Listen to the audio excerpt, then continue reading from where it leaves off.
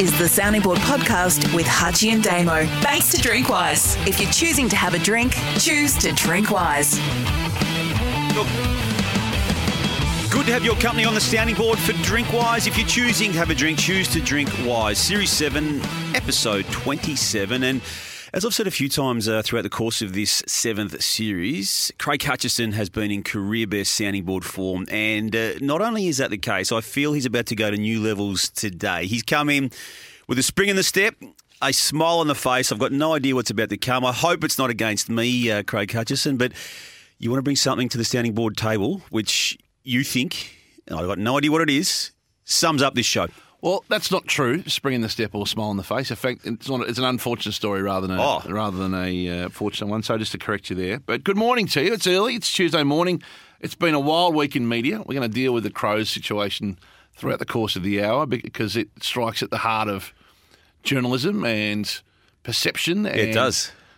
Media trust, and our first issue this morning is an unfortunate byproduct of that. So I'm going to deal with that in a moment. How's your week been, by the way? Yeah, I don't think I've been the focus of any blue at this stage, Hutchie, but I don't know what you're about to say, so you might be creating one for me. Did you get doorstopped by Max Becker as you walked in last week? No, someone suggested that on our questions, which we'll get to at some stage today. So, that wasn't my finest moment last week when you... Have you actually found a way to back down now and find a time to be... No, I've told Max I will do it once the season's finished.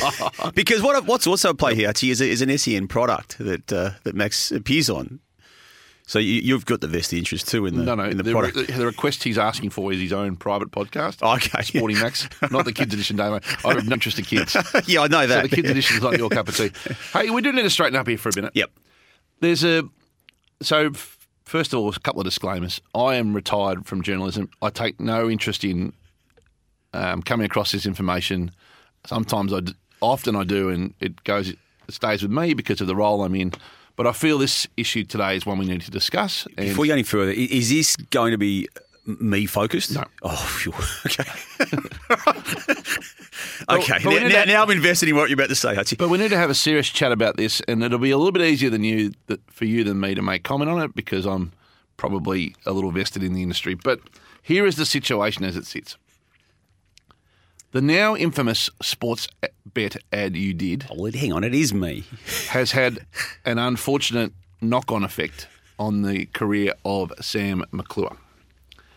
Sam McClure last Monday has resigned from the Age newspaper after a award-winning 8-year career, after a new edict from the newspaper that their identities can no longer read sponsor credits, ads or live reads on commercial radio. What you've just dropped there is a media story bombshell. Even though the business, Nine, owns a radio network as well as a newspaper. So in a situation that is absolutely the byproduct of the perceived embarrassment at their end of the sports bet ad and particularly the Media Watch coverage of it, Gai Acorn, the editor, with the support of the business, has driven a new policy in, which Sam McClure is the first victim of. My understanding is... Hang on, that'll be a retrospective finding on that, though, wouldn't it? Yeah, well, Sam has hosted Sports Day for us, and you would have seen the announcement that he's going to host Wide World of Sports for Channel 9 in recent times. My understanding is that decision was only going to be approved by The Age if he did not read anything to do with a client of the program. Wow. Sam said that is obviously impractical. Well, it is on a commercial radio station, I would have thought. I think I haven't spoken to the radio. Well, it's not just impractical, I think it's impossible, isn't it? I don't think the radio arm of the business probably would have shared the same view if I was to guess their position, given that they have presenters who host programs everywhere and occasionally write in the newspapers of the Nine business. And Sam has stood down on the Monday and resigned from his career. Of course, he goes back a long way there with his dad, who was a fantastic contributor to the paper, and it's Jeff McClure, a long-time legacy of the business. Coincidentally, the same week, Wednesday, the story that they backed away from, that he helped drive with Caroline Wilson, the Eddie Betts book, and emerged. I understand that they've been reluctant to have him appear or speak publicly as well on that front because... Why? Of their... Because of their decision to apologise on his behalf for a story that has had great resonation around the entire media industry. That was midweek. And then by the weekend, having seen the 72 hours of coverage of Eddie and Josh Jenkins on Friday and Bryce Gibbs on Saturday, the paper was seeking to reclaim its position as having broken the story in the first place. There was a disclaimer on Caro's story on Saturday morning, which you may have seen. I saw a tweet, which I can't now find, by the way, from Gay Acorn on the weekend asking why they weren't accredited in media for breaking the story. I've got that somewhere. Someone sent us that. As you keep talking, Hutchie, I'll find that one. And, my belief is they are now seeking to actually reinstate the actual story on the platforms that they took down in the first place. So, are they going to take away the apology? Are they going to apologise for apologising? Would that be a starting point? Yeah. There's a bit to take out what you just said in the past few minutes. That's the second issue. People from the outside will think they're linked, these two issues. You found the tweet? I've just found that tweet from Gay Alcorn, the editor of The Age. So this is on the morning after one of the stories. So the Herald Sun reports on two significant stories in The Age today, just rip-offs with no attribution or links. Unprofessional. We acknowledge other media when they break big stories, as do others such as the ABC, Guardian and The Australian. Yeah, I think that might have been since removed, has it, that tweet? I can't find it myself. So someone screenshotted it and sent it to us. So, yep. Well, I thought that was a parody tweet when I first saw it because you couldn't actually be trying to complain. Well, actually, hang on. Is it Gay Alcorn's? Well, you better show me you better show me that so we can get this right before we go any further. Gay_Alcorn. Yeah, I think that's right. So it would be disingenuous to be trying to retrospectively complain that you haven't been attributed when you yourself have removed the original story from your own platforms and conceded defeat on the legal side of things. And as I said very strongly at the time, you say I don't stand for much. I was big on this at the time that they didn't back their people, Sam or Caro at the time. Now, let's park that for a sec to use your words because that's sort of the aftermath of this. And in the sad irony is that they are losing a very talented journalist who helped develop a very big story. Yeah. On the back of a new policy that I think has even some staff scrambling now to check whether their weekend gigs hosting. Hang on, let me just backtrack over this because I'm trying to absorb a few layers to this bombshell here, Hutchie, in a media sense. So the Sportsbet ads really got nothing to do with it. That's in the past. It's the commitment to future arrangements. It started this. So the paper was embarrassed by that. I think ridiculously so. Like they take wagering ads themselves. On the front page, you'll find a Harvey Norman ad on a weekend. They've got ads promoting the same company in the same paper, Hutchie. So how is Sam McClure's story in the sports pages with an adjacent ad is any different than him hosting a radio program with ads adjacent to it? I don't see a difference. It's absurd, Damo. I don't see a difference. It's absurd. So, okay, let's extend this down the line. Caro, who's also got very strong views on sports wagering in this space, but she does work for organisations which throws to ads in the sports wagering space of programs that she's on. Where does that leave her in this arrangement? Now, she doesn't personally throw to the ad, but she's part of conversations that throw to a wagering conversation. Yeah, I don't know. That would be a question for Caro and probably her podcast, Don't Shoot the Messenger. And to be clear, I actually haven't. I went out of my way to avoid talking to Sam about this because I didn't want to be put in a position where I couldn't talk about it this morning. I feel quite passionately about this, Damo. It is. So has he resigned for those reasons? He has resigned because he had to really, in essence, make a choice over radio versus newspapers because the newspaper business, which he loves, have put him in a position where he can't actually coexist and do the radio job as well, even though the company owns both platforms. It's not like it's Triple M or Fox FM. He's working it's the same company. For Nine's radio platforms as well as its newspaper platforms, but one arm of the business has made the newspaper arm has made a Chinese wall decision that it cannot be associated with or seen to be mentioning a brand. Even though when I go and buy an Age this morning, Damo, on the way to the airport, there's a chance to be a wagering ad in it. Well, it's not about any ad. It's not about wagering. This is about any ad. Any ad. Sam, the edict from Sam, and I'm not certain that they even realised he'd done 5 or 6 years of radio and done it very, very well, by the way. Well, yeah, I look at him more as a radio person than I do an Age person. So the edict from the newspaper. I think the Age has been lucky to have him for as long as they've had him. As best I understand it, is they did not want him, and I believe it's a broader policy than just him, associated with a brand of any description, Damo. Oh, imagine you trying to wade through that. Well, you can imagine how I view this. So, we've talked a bit about the link between the commercial world and the journalistic world for a long time. The commercial world is media.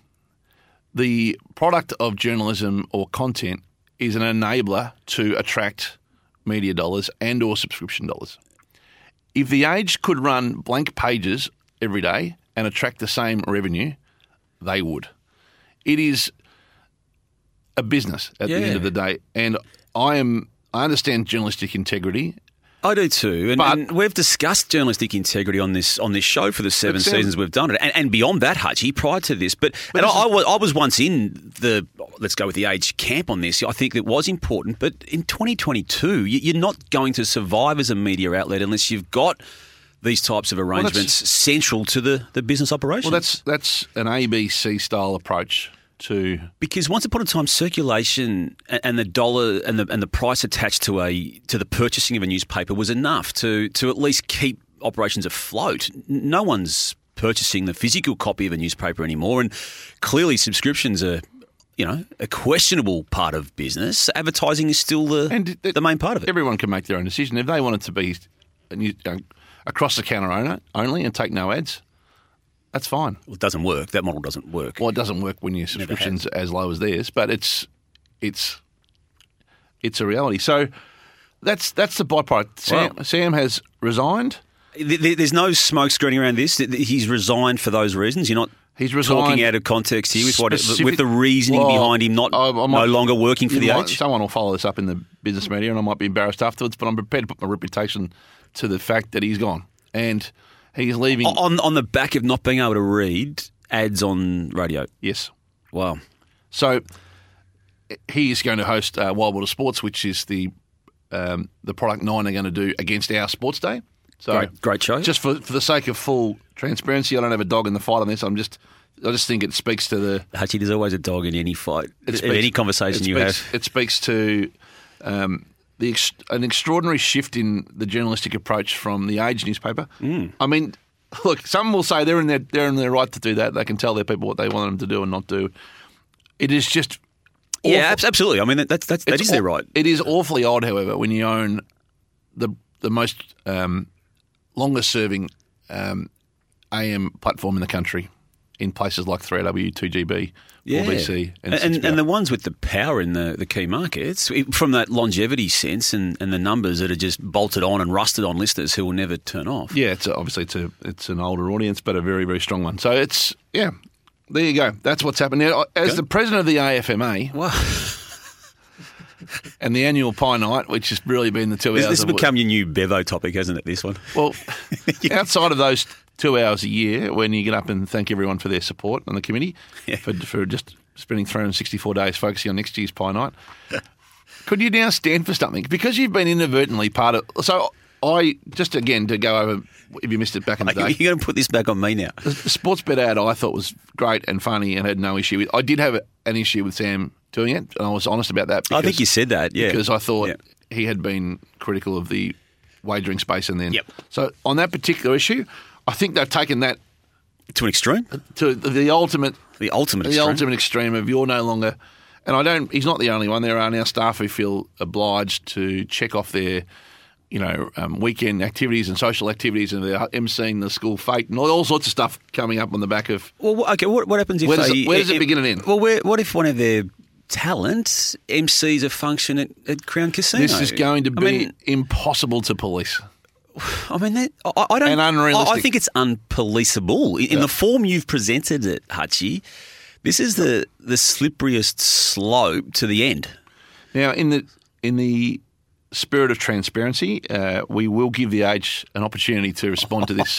How are we going to do that, Hutchie? We're talking next week. Next week on the sounding board.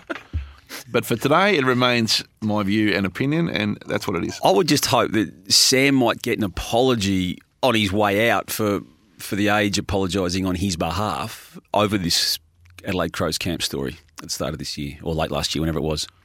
Because that's been made to look really silly right now, I would have thought. With you've just touched on it a few moments ago. So let's have a look at the Crows story. So let's go back to how it happened for a moment, right?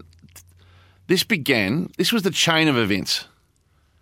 It begins Friday night on AFL Nation on the SEN platform when Danny Frawley makes... He did claim this as an exclusive spot. Well, it began with Danny. He made observation, and I think almost had some humour attached to it on the events of what he had heard of the Adelaide camp.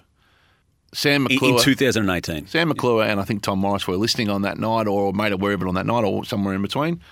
By the Monday, both had followed up, developed it, and had a lot more meat on the bone, and the story went on the journey. And then I think Tom had a really strong early bite of it, and I think Sam really drove it. And then Caroline stepped in alongside Sam, and Sam drove it right to the end, Hutchie. A lot of media picked up on it, but Sam was the one who personally, I think, took it all the way to the end story. They didn't win a quill for the coverage.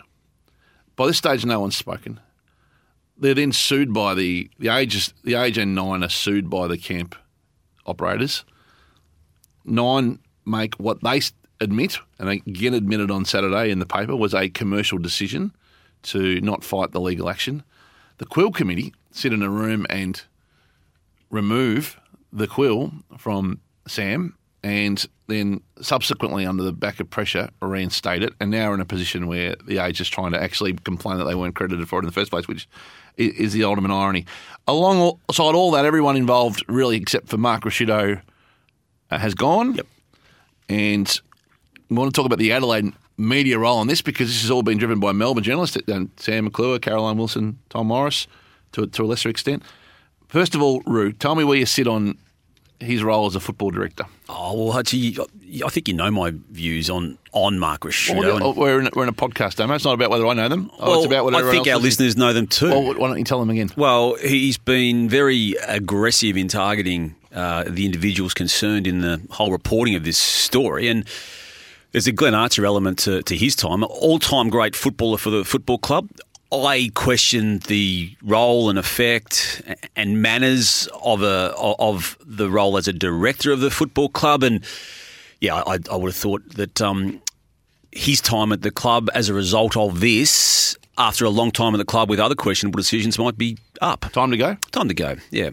Yeah, time to go. It's a time for a fresh look, a fresh approach, and certainly a different, maybe more empathetic approach to the football director's role on that footy club. It'll be hard for them to move forward with the new footy buzzword, clean air, with him still there, right? There's a fractured ex-player group, and ultimately his guy was Brett Burton. Brett Burton was the decision maker. Yep. And they've got to wear it. Yeah. It's simple as that, isn't it? Yeah, I would have thought so. I don't think... I'm not one to call for people to stand out, and this is an honorary job anyway, so he's not going to lose any wage out of the role. I've said it, I know it gets sensitive when we talk about him and these things, but here it is anyway. Footballer, 100 out of 100. Yep. Businessman, exceptional. Yeah. Very influential businessman, made a lot of money, makes good decisions. Yep. Person, great person. I was going to say, people who know him will vouch for his person, yes. Footy director and his ability to manage that in media, substandard. Yep. He hasn't had a great off-field impact as a director on that club, and his ability to manage that conflict with his morning radio has been poor. Well, I think it's worsened the problem, particularly in the past week. It creates week. a problem every time. He spoke for 1:18 last Wednesday and was seen to be brushing off or wanting to move on, and it made it worse. Yeah, it did. Look, we'll bounce around. We've actually taken a lot of time to get to a couple of points here. Can I just, before we move off the Crows? No, I want to stay with the Crows. Yeah, because I think you want to flag I want to get to the Adelaide media specifically on this. Yep. So, and this was put on the agenda by Michelangelo. We were going to put it on the agenda anyway, let's be honest, because it's a topic of ours, tribal media in a tribal town. Michelangelo Rucci on our own SENSA on the run home with Kimbo and Rich on SEN SA 1629 each afternoon, had this to say about the camp and the Adelaide media. And the protection racket line is quite challenging, and it will be challenging to a lot of people in Adelaide, particularly people in senior roles in media organisations who probably put commercial interests ahead of a social responsibility to make sure that they were asking the right questions. Now, it is staggering that most of the reports that were done on this camp and have proven to be quite accurate and quite meaningful were done in Melbourne and not in Adelaide. And I think a lot of people should be asking why. Why is it that some media organisations put commercial interests ahead of their responsibility to be news organisations? So this does strike at the heart of what we've talked about a lot, which is the power of big clubs in small towns and the different balance of power between media and club because of a greater reliance on them. And not only from a journalistic point of view, but also from the CEO or editor or... there's a commercial attachment to it all, yeah. So tell me your views on what Rooch just said there. Well, it's hard to disagree with anything that he said, is it? I mean, and that club in that town, the only comparison, Hutchie, might have been West Coast Eagles back in the late 80s when they came into the AFL and early 90s when they became the power. And in fact, it was probably more prominent when I think about it in the 90s when it was, hey, and this was said to journos, you're either with us or you're against us. And you make up your mind. And the good journos did what they always do, and others, I would imagine, Hutchie made the decision to be with. 97% would choose the with path. I wouldn't say it's 97. I wouldn't have thought so. It's an easier path. It's an easier path, but it's not the right path. Not the right path. But there's not that many. I try not to use casual language there because I had to correct myself. There's not that many people that live close to the journalistic cliff, as we've talked about. Yeah. There's 5%, maybe maximum, who dare to break a story and live with the consequences every day. And there's 95% that are happier to have a more measured approach. I agree with that. Whatever percentages there are, there's more in the other camp. I'll give you that. I don't sit in judgment of either party. I think no, because you can. I would say I was in the 5%, Damo, and I reckon I burn out as a result of it. And I'm not saying it was a better path forward than the 95. But even with you being in the 5%, and I would say you were too, Hutchie, there would have been times examples where you chose not to for whatever reason, and that's the bigger picture decision you got to make. Yeah. So in the Adelaide market, first of all. Sam, Caroline, Tom Morris, and Tom Brown for that matter, are all journalists of national ability. So they're very good at what they've done. So the chances are there's not as many of those that live in Adelaide or live in Perth. So you've got to actually weight that into your thinking. But there's also just like a hunger factor that's missing in those two towns in particular about upsetting the establishment because of the reliance of those two products on those. Well, there's a cumulative effect to the reaction, isn't there, Hutch? And I've experienced it for a short period of time when I was working in Brisbane. So I am aware of this environment. And again, Brisbane was an outpost for AFL, but when the club itself turns on you in that small market... You took them on and ultimately won, but you had to leave town really as a result. That's a fair summary. It was a coincidence that you would... No. You couldn't have done another 3 years there in the Well, who knows? I mean, Lee Matthews walked into the place. It would have been a pretty good... In fact, how good would it have been to have seen that period through? If that old admin had survived, you wouldn't have. If what, sorry? If that old admin had survived at Brisbane. No, I can hand on heart say they were separate. I'd already been discussing coming back to Melbourne prior to that. So, no, there's separate, unrelated issues. But I'm throwing it in the conversation because I can relate to what these journalists go through. So I don't judge them. It's just that they've got to make a choice. Well, do you know what else happens? The big clubs, when there's a really established big-name journalism in town, they hire them. Like they've got a weapon to actually remove them from the market. You're very talented. You break stories. Come and work for us. Such as where? Well, Gary Stocks at West Coast. I think it happened with Reece in Adelaide too, didn't it? Who was very good. There's the chief football reporter of the Advertiser. Like they go and hire the best people because they've got a greater ability to compete themselves against the platforms. Andrew Hamilton in Brisbane before he's recently left. It has been unspoken, but as a tried and true tactic from clubs, they go, this guy is really good, or this lady is really good. Here's an opportunity to come and work for us on greater money. And they outbid the people that have been giving them the problems. Have you ever not noticed that before? Yeah, but I don't think it's a common practice. What's happened in Adelaide, it's happened in Perth. Yeah. It's happened in Brisbane. It's happened in Brisbane twice, I reckon. So, yeah, it's a complicated one. And then we get naive views like Stephen Rowe and David Penberthy and Graham Corns, for that matter, who hung up on me on Saturday morning. He hung up on you? In the middle of an interview about this on 5AA. He hung up on you? Well, hang on. He's hosting the show. He's got you on as his guest. We were in an argument about this topic, and he's still of the Crows' defensive mindset and has, at least he's actually... What I admire, he's staunch. He's stubborn. I don't agree, but he's staunch. And B, he's speaking to people. He's not sitting back. He's just speaking to the wrong people, I think, but he's speaking to people. So when we're but he hung up on you on his own show. Well, here's how it happened. He changed topics. He took the next talkback caller in the middle of the argument. In fact, I'll play a little bit for you. Here it is now. If you think there's been full accountability from the club on this, then you're sadly mistaken. Where's the doctor's report? Why have we never read through that? The doctor's report was written, tabled, read, and supplied to the Professional Standards and Integrity Committee of the AFL, of which Linda Fellows, our Assistant Police Commissioner, is the chair. It was forwarded to the AFL, from which the AFL made recommendations. This is not a Victorian versus... Well, it is. Thanks for your call. So there you go. That's Graham hanging up. And I take no offence to that. We're in the middle of a robust discussion, as they say, Damo. But it was the Vic bias part of that I wanted to talk about. The ability to suggest Vic bias in a story. Oh, yeah. It's absurd in this situation. This is a national story where a club did the wrong thing. Do you think, does anyone really think in Adelaide that had this happened to, let's go with alphabetically, Carlton, Collingwood, Essendon, Geelong, Hawthorn, Melbourne, does anyone really think that we wouldn't have covered it the same way? Well, it's the Vic bias you hear repeatedly. You hear it from Rowie, you hear it from Graham, and you hear it in this particular case. And this is just, if Adelaide lived in Fiji, it'd be covered the same way, the Adelaide Footy Club, right? This is a story that strikes the heart of human behaviour, of 2018 living, of how you treat people, of respect, of trying to get an edge and it going wrong. It's relatable, to use your media term, isn't it? A person who doesn't know football can relate to the behaviours within the camp, because they can then put themselves into that story and wonder what would they react if it was their kids. It's the same story as Essendon, just less instances than Essendon of malpractice. And it not being as big a story, but it's the same thing. It's a club trying to get an edge, thinking it found a wizardry way. Not being illegally in a sports performance and being blinded by the light of a premiership. Yeah, that's the driver, and making a really poor decision. Poor decisions. Ricky Stewart, famous NRL identity, Hutchie, as a player initially and subsequent to that as a coach.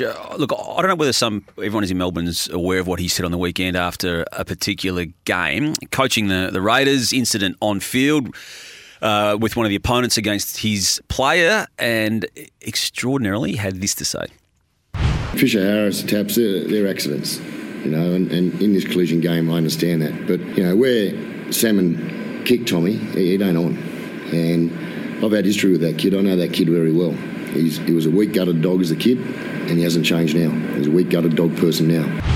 Now, if that was an AFL coach, Hutchie, as much as there's a lot of issues with AFL clubs and administrations and how they're policed as well, I get all of that.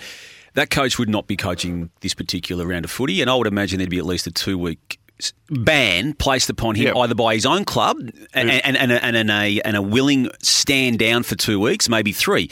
Or if that wasn't going to be happening, the administration itself of the game would have ensured that happened under its rules of bringing the game into disrepute. Those comments, I'm still staggered by them 5 days after the event.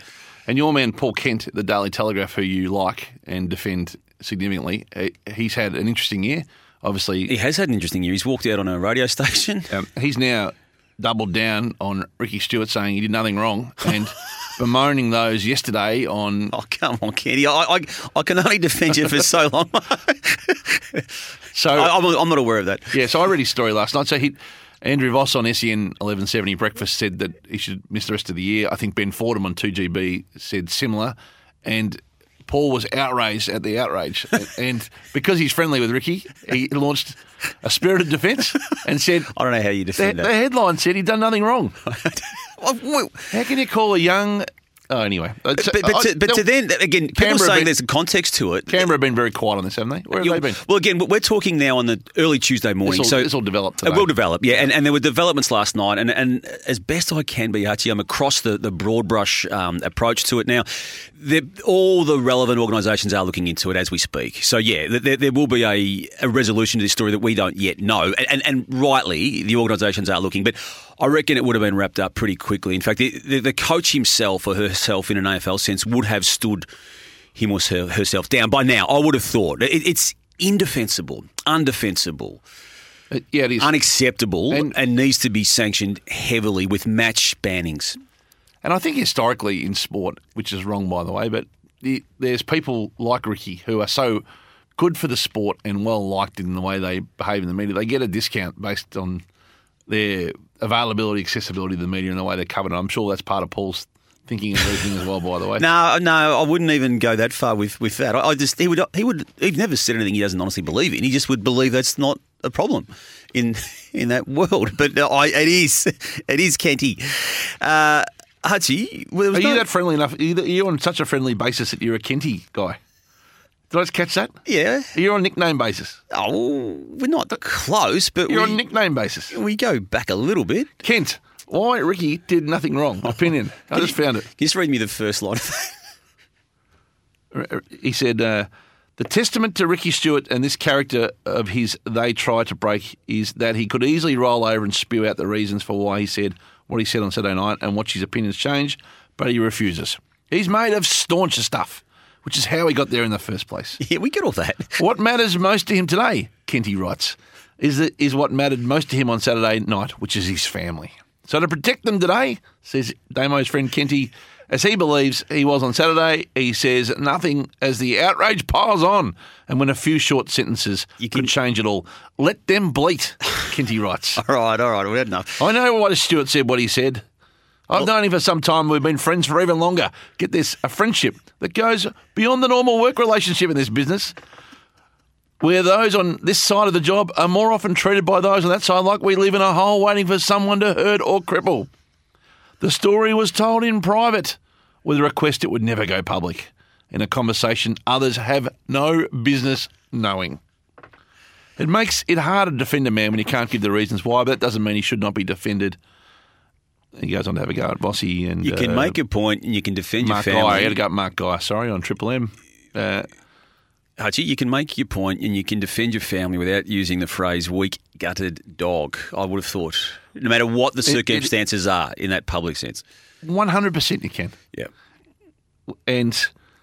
But if you're a friend, as Paul has admitted, you can take a whole different lens, Damon.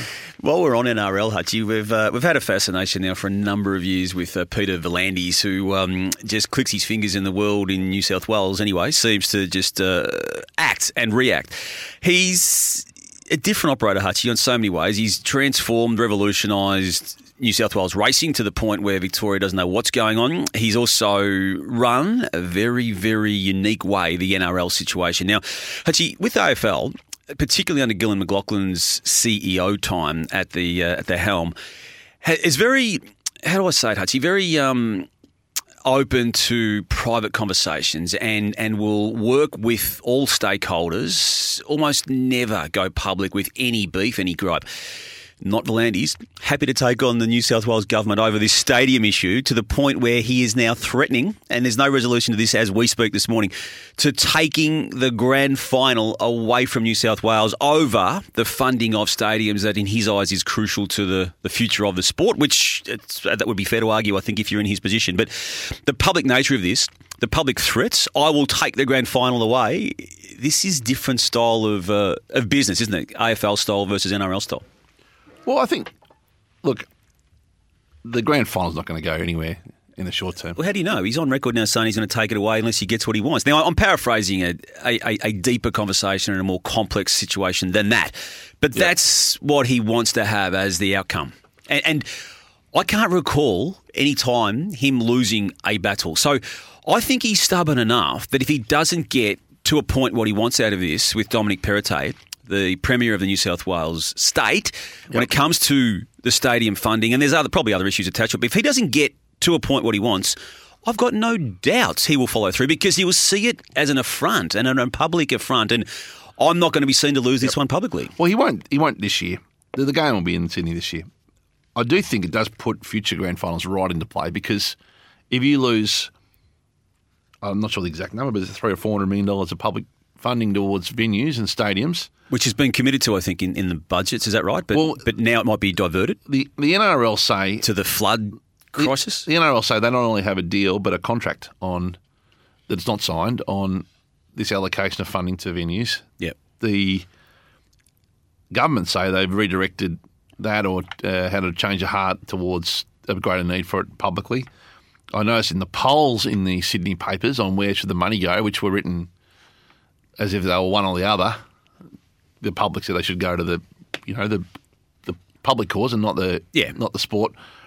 if they're pitched as one v the other, that's an obvious. I would say the same. But Peter V'landys would say, well, hang on, that's a separate issue. Like, we had a deal here on allocated public funding, and yes, we agree there should be funding for those areas of community concern, but that's from your other areas of funding in the multi-billion dollar budget. So it's interesting.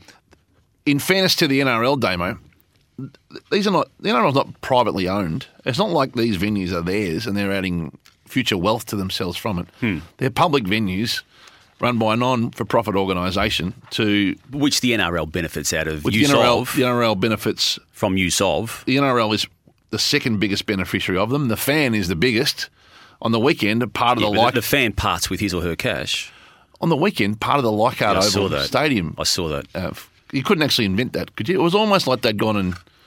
Like, it was unbelievably sad timing. Scary, wasn't it? I mean, that could have been a whole lot worse. And these venues are not at the standard they need to be in. So no, they're not, and haven't been for some time. So that's the situation they're in, and I think if they need to replace their revenue in future years, I reckon they probably will. So, I think that puts future grand finals very much in play. Yep. Hutchie, we talked about the age before. You dropped the bombshell with Sam McClure and the positioning over the commercial arrangements with all of that. Let's have a look at the Herald Sun just quickly as we wade through this episode 27 of Series 7. Swans say new buddy deal close. Byline John Ralph. Sydney believes it is close to brokering a new one-year contract for Lance Franklin. That was one day last week.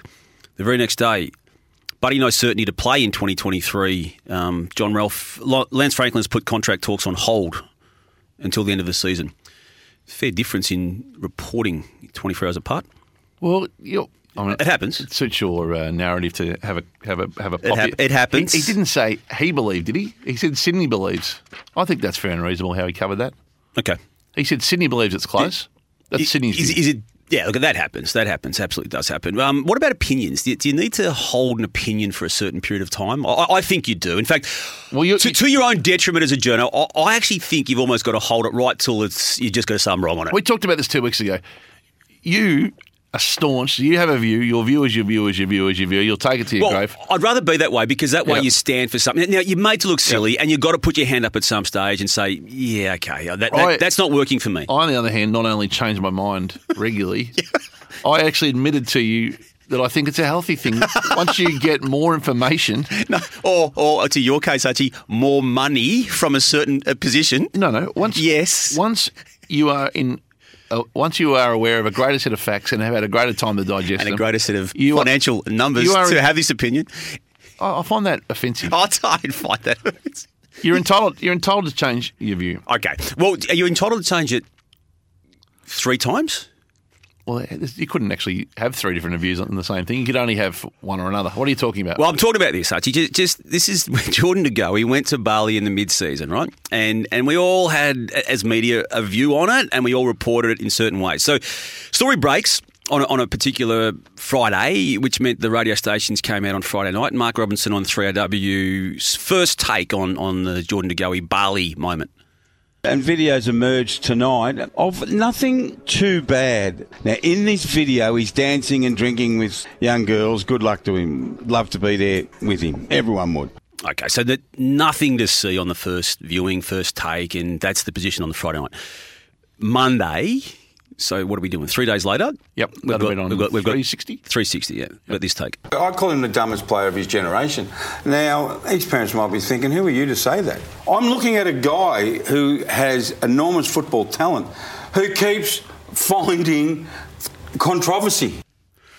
I saw the Monday night. I didn't hear the Friday night as happened, but I saw the Monday night, and Robbo was really strong that his career was at Flashpoint at Collingwood, and his whole football existence was at risk. And so, having played the Friday night, he clearly had shifted his view based upon... And that's all fine. Based upon greater knowledge becoming available. Yep. And then Jordan De Goey has a few injury issues upon returning from Bali, plays a good game in the most recent game last Friday night against Melbourne. It was really good, I thought. In fact, one of his better games for the year and looked good. So you get to Monday morning and in the Herald Sun, under the Mark Robinson byline, Jordan De Goey is in contract limbo at Collingwood, and rivals, namely St Kilda, are coming hard. The Pies should end the standoff by putting back on the table a contract extension for their prize playmaker and do it now, not at the end of the season. Okay, so that's... But De Goey's playing like a man invested in the team and the coach is invested in him. I suppose the situation has changed a bit, hasn't it? Well, he played a good game of footy, which he was capable of doing. Well, I think I'm trying to defend. You make it harder for me to defend this. So nothing to see here. Move on, all you media. Yep. 3 days later, disgrace. What do you call him? The dumbest footballer in the modern times. And now signing now. Yep. All in the space of 6 weeks, Hutchie. That is, yeah. Look, I've seen a couple of different views. I haven't seen too many of the three variety, but obviously he's putting a good body of work of football together, Damo. So your opinion can change again on the back of the performance that he's putting in. It's amazing, isn't it, how quickly a performance of a sports athlete makes us forgive. Like, it's all that matters, Hutchie. Performance wallpapers over cracks so quickly. It's all that matters. We are so as reactive. much as we like to think we're there for the betterment of society and we're there to service needs. If you win a game of footy or you play well within the game of footy, that's all that matters. If he'd been, it's a quote, Robbo, really invested in Collingwood, but for whatever reason they weren't winning and he was getting 15 touches, even though he's trying his hardest. What he did, Damo, in June was a disgrace. He needs to go. He needs to move. We are so punitive, aren't we, in the way all of us. All of you. The Mark Thompson, all of you. Couple of quick ones, Hutch, before we wrap up today. Mitch Catlin's someone you used to work with way back in your days at Channel 7. I recall, Hutchie, when I was working at the Sunday Herald Sun. Good Fridays. And the Good Fridays. And I wanted to get to this because Good Fridays in Melbourne back then, and probably today to a point, but there was no newspaper on the day, but we would work in readiness for the Sunday. So what I'm saying is we would have the Channel 7 coverage of, the famous, iconic telethon coverage for the Royal Children's Hospital. You hosted it one particular year, and I remember you spending hours just taking Mitch apart for, I think he was wearing a colourful pair of pants or a jacket or whatever it was that you were doing in your own little way. So you know Mitch, and the reason I raised Mitch Catlin's name today is because he, unbeknownst to me actually, was the private or personal advisor to Matthew Guy, the opposition leader here in Victoria. And stories emerged from The Age, to which Kay Elcon was referring to before, had broken a story that there was an email stream that Mitch was wanting, now none of this was signed and we're not going into the specifics of the story, but wanted to be paid a bit extra, in inverted commas, away from the official payments scheme, and then we're not suggesting an impropriety here, Hutchie. We're just relaying how the story is reported. But Mitch has now resigned from the position as Matthew Guy's advisor and gone to ground. Well, it was the accusation is that he sought to elicit $100,000 for his own media company, Catchy Media, with the inference being that there was a clearinghouse, I guess, for raising funds for the Liberal Party. And it didn't actually happen because Matthew said it never got to happen. He stood down. And the email was sent to a very prominent businessman who's got a lot of racehorses and is well known in the racing industry. How that story got out, do you think? I haven't thought about that, actually. Yeah, you haven't contemplated that at all? Oh, I'm just trying to join the dots on the run. Yeah, so I don't know how a rival of Mitch's? I don't know how that story got out at all. Is that what you're saying? A rival? Well, hang on. You've posed the question and you're now looking at me in wonderment as to how I don't have an answer for it. Who was it, Hutchie? I don't know how that story got out at all. But what would you suggest? And so we're going to move on from that topic. No. To a new topic. But what I would say more broadly no. is if you're the leader of a party and you have a disgruntled member of the party in your group who, still in the hen house. Oh, hang on. Then I think you've got to be pretty careful with whatever happens in whatever you do. Are you saying that Mitch might have put this out there himself? No, I'm not. And I'm glad that. Well, if you're not saying that, what are you saying? I'm glad that you've misinterpreted what I said. Because if you're not, that buys me a little bit of cover. Anyway, no, but what are you saying, Hutchie? What would you? Anyway, could he survive this, Matt? Do you think he'll survive it? Oh, it's a shocking look for someone whose whole being and presentation has been on integrity and the rightful questioning of integrity of Dan Andrews. Do you think in 2022, I ask you this generally, do you think voters care as much about integrity in the way they vote now as politicians fear or think they do? Unfortunately not. Yeah. It should be almost the starting point, shouldn't it? Do you think that many common voters vote for the lesser of the two evils? Yeah. Yeah, I do. And all you think can do integrity gets in the mind of the voter, or is it quickly gone? I think integrity gets in the mind of the voter, but you also, I think, and this is a reluctant acceptance of this, that while certain integrity issues get raised publicly, you almost know that whoever the opposition is also going to be doing the same thing anyway. Yep. Through other mates that they've got and through other projects that they want to fund through the public purse, which goes on, Hutchie, and it goes on in front of our eyes, and it's legalised. I don't know what has happened in this specific situation. Just to Mitch has been in a lot of prominent roles around town, got himself involved in a lot of things, has run a good business. He'll be fine. He'll bounce back from this. So don't. He's normally very vocal on a lot of matters, though, Mitch. I am surprised because I'm really looking forward to. We laugh a lot, Hutchie, about so and so breaks their silence. Yep. I'm looking forward to Mitch Catlin breaking his silence. Yep. Yeah, where will he break his silence, you reckon? And given he has been one of the most prominent and most communicative people in Melbourne over a long period of time, the words Mitch Catlin breaks his silence are not something you ever thought you'd see together in this one sentence before. So he'll be fine, Damo. Should you and one of your companies make an approach to Mitch to break his silence, given you've got the connection with him from way back in the Channel 7 days? Sure, Damo. Why not? Tell me, Hutchie, what happened last week? I'm not all across this. I'm across the Glassjaw Awards, which we've been announcing, and you and I have been nominated a few times this year. But we had the stinger for it, and there was a request, and I think you were adhered to the request last week to remove a certain part of it. What's happened here? Because the Brisbane Lions apparently played the new stinger. No, they did. So we couldn't pick this up off a telly, but I heard it. When the score was... So first of all, the Glassjaw opener is inspired by Stone Cold Steve Austin's WWE entrance. Yep. Which was, and the whoop whoop thing, was it? See, evidently that's my voice that Jane had taken from a previous sort of mocking of the situation and then added it into the opener. That was your voice on that stinger. The whoop whoop I didn't like, and I sent Jane a couple of notes saying, "Hey, I know you might think I've got better things to do right now, but the whoop whoop's getting to me a little bit." And Jane said, I agree. And then we had some emails about the whoop whoop. So the whoop whoop's gone. The whoop whoop's gone. But on Sunday, when Brisbane kicked their fourth goal, and Brisbane, by the way, finally is an AFL club trying to put some entertainment around their product. Don't get me started on this. Brisbane... They're trying to recruit Buddy Franklin. Brisbane and Sydney are playing music between goals. Now, not everyone loves it. I do.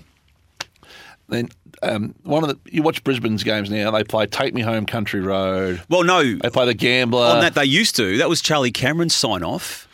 Nat Edwards, who I work with on AFL Daily, Hutchie, and you have another name for, she didn't like Country Road. He listened to Nat on that and has now changed his tune, changed his song. Oh, really? Yes, so no more Country Road, John Denver. Well, they played it on Sunday, just not to his goal. Oh, okay. And then after the fourth goal, on Sunday, Stone Cold Steve Austin and the Glassjaw was played. Brisbane 4-0, and I hear, what's that thing on? The podcast playing in the kitchen? It was the Brisbane Lions and the Stone Cold Glassjaw was music. Was it our stinger? It was our Glassjaw, so whoever kicked the goal, they had the choice over the song, because I assume that they're, like in Sydney they play Errol when Errol kicks a goal, for the Australian crawl song. Yeah. It's a simple thing, Damo, but how good is it that clubs are entertaining? No, I like it. So I'm sending out an invitation to the Brisbane Lions to explain to us if they can whether they are using... Surely it's not on the back of us, Damo. Surely it's just a wrestling fan. Well, I don't know this because Charlie Cameron actually, I think, corresponded on his own social media account saying, "I've heard the request from that. I'm going to change it." So you can hear more on that on AFL occasionally, whenever it next drops. Every day, Hutchie, and going beautifully as it has been for 18 months. John M. Now we're going to head to question of the week. On the sounding board, it's our question of the week for Drinkwise. If you're choosing to drink, choose to Drinkwise. Vast array of options, Hutchie. We've covered a few in the main body of the sounding board this week, as we've just discussed many topics and many varied topics. We'll go with John M. on email. Are journalists and aspiring media personalities getting less opportunities than ex-players moving into media immediately post-retirement? Good question. I don't think so, John. In fact, I would say... Good question. There's never been more availability of roles in media than there are right now for those coming through. It is... We've been... Where are the openings for people? Because we get asked a lot. Where would you suggest people head? If you were... young and aspiring now, the path way through is in the digital space, and you need to be able to be multi-skilled in digital. If you can produce your own work for starters, edit, produce, and you need to be able to podcast. I would argue now, Hutchie, you've got to be able to present more than write. You need to write. Don't get me wrong on that, but that was once the entree, wasn't it, into others? My advice is always the same to young people: be as versatile as you can, and you'll appeal to more employers. And at the moment, there's a significant part of the industry hiring. So that's going to slow down clearly, but and he's starting to slow down. But to John's point though, Hutchie, the retired players still will provide the instant gravitas to a commentary booth and a media presentation. And I think, to John's point, that there is more the tendency now for an organisation to go down that retired player path over the non-playing part of the product. It's probably not fair, but I suggest there's less ready-made media retirees coming through in recent years than there have been historically. And there's some obvious and brilliant exceptions to that. But so I don't mean to be a catch-all on that. And I think part of it is the way that the personality has been suppressed or suffocated from players for the most of their career. Correct. Yep. All right. Wider conversation, John. I think you raise a good point there. Hutchie's answered it a little bit differently to myself. I heard a whisper as we finished today that clubs were now on the back of our coverage of doorstops, starting to develop doorstop-specific strategies, and one club is working towards a blanket doorstop ban. I don't think it's on the back of what we discussed, Hutchie, as much as I'd like to go along with you here. I think they've had doorstop policies. I think it's specifically on the back of us. All right. Well, you claim it. We haven't really achieved much in Series 7, Episode 27 of any public importance. Yes, you have. You broke a bombshell story. Other than we are influencing the doorstop movement. And just a shout out on the doorstop, Mitch Cleary, he went into a very tough doorstop situation the weekend the Swans arrive in town. Yep. He's coming off the back of a really poor doorstop. He was the first to admit. With Dusty Martin. Yeah. So he went to the next biggest name in the footy, the once biggest name. He'd sat down, he'd reviewed his tape with Jim Wilson during the week. He'd gone over his doorstop methods. And he went into the Swans doorstop on the weekend knowing that Buddy was a big doorstop prize. Yeah. His first question and approach, better, but still needed some work. Second question, he straightened right up. And sometimes it takes you a while to work your way into the doorstop. I thought his repeat effort, because being a good doorstopper is a bit like being Josh Kennedy on the lead. If you don't get him on the first lead, you've got to lead again the second time and lead again the third time. Double back. You've got to double back. You've got to choose a defender. And tell you what impressed me most about the Buddy Franklin doorstop. He did, as you suggested last week. No, he got the grab, but equally importantly, he was framed in. Yep. Framed in. He framed himself in. Fully framed in. He Danny Wilder himself in and framed me in. I think Danny Wilder retweeted our promo of our show last week. Yeah. I think he did. I heard from him too. Oh, did you? He would have been getting out of the car with Damien Shine, the cameraman, who's seen them all come and go. Yeah. And he would have said, Damo, frame me in. Frame me in. So well done. It was a better. He's still not at the level he needs to get to on the doorstops, but it was a marked improvement. And when he goes over the tape during the week and looks at some of the running patterns, I think you'll notice that he certainly a step forward. Yeah, you're an idiot, Hutchie. Episode 27 of Series 7. I think you've lost it at times on the sounding board for Drinkwise. If you're choosing to have a drink, choose to Drinkwise. Thanks for listening to the Sounding Board podcast with Hutchie and Damo. Tune in for questions tomorrow, and to send a question to the boys, email thesoundingboard@sen.com.au, follow the show on Twitter @soundingboardep, and like the Facebook page. It's all thanks to Drinkwise. If you're choosing to have a drink, choose to Drinkwise.